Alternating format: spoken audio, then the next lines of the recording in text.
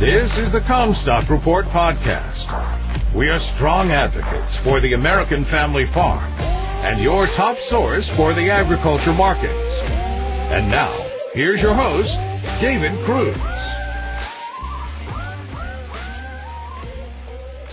This is David Cruz with the Comstock Report.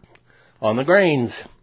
Is it actually going to rain in the parched Corn Belt this time, as forecasters are now again predicting? Their current forecast for wetter conditions at the end of August feels a little too much like Groundhog Day, as we have been through this before. Their idea of cooler temperatures in the interim did not match mine. Anything 85 degrees and warmer is stressful under normal conditions, and the hot west is radiating heat into the dry western Corn Belt. You have to get further east to get cooler. Current rains are up in northern Minnesota and in the other direction in the south into the southeast Corn Belt. There's nothing in the middle. There is a chance for some portion of the northwest Corn Belt to get some rain if it bleeds south far enough Saturday. But the bigger news to me is the heat extreme ahead into next week. We hit 89 degrees Thursday with 4 of the next 5 days in the 90s. The forecasters are calling for rains August 27th, but do not appreciate how much damage is going to be done in the interim if you even believe the forecast. Corn futures factored in rain that had not fallen. Yields of crops that ProFarmer are seeing are in a state of accelerating deterioration. If they did this same tour next week, they would find still lower yields. Rain will now be worth a lot more than rain next week, and rain the week following would only stabilize damaged crops. They are in a major drought situation, dome, ridge, or not. They say that moisture from the Gulf will open up soon, but what we really need is a major hurricane pushing it.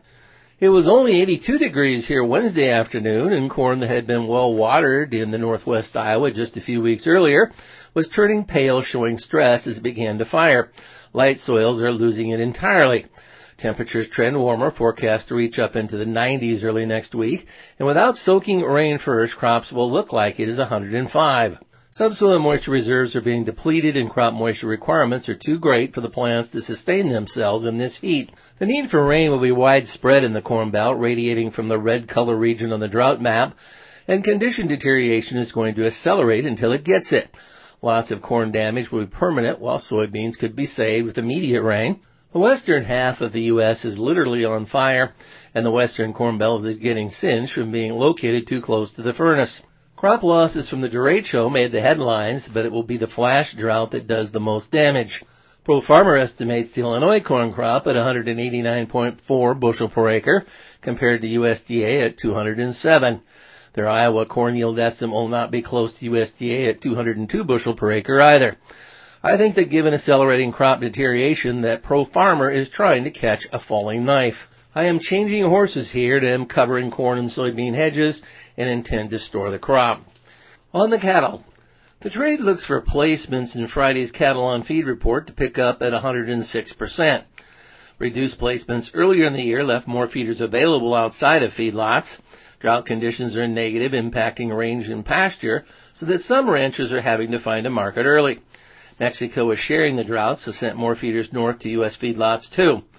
As noted, the western half of the U.S. is literally on fire, and that USDA rates grazing conditions at 35% poor to very poor. The trade looks for marketings to be 99% and on-feed numbers at 100.9% of a year ago. Feedlots are looking at open chart gaps at 112.42 in the October contract as objectives for hedges. The chart gaps are now attracting a lot of attention. They need someone in the trade to buy there. On the hogs, as has occurred with pork plants in Europe and Brazil, Canada has voluntarily suspended exports to China from their Maple Leaf Foods pork plant in Manitoba because of too much COVID. China thinks that COVID may be able to survive the trip on meat and packaging. I do not know how U.S. plants are avoiding this. Maxwell Foods recently announced that it was divesting its hog operation as a result of losses. They are also suing Smithfield Foods for not paying them a fair price under the Packers and Stockyards Act.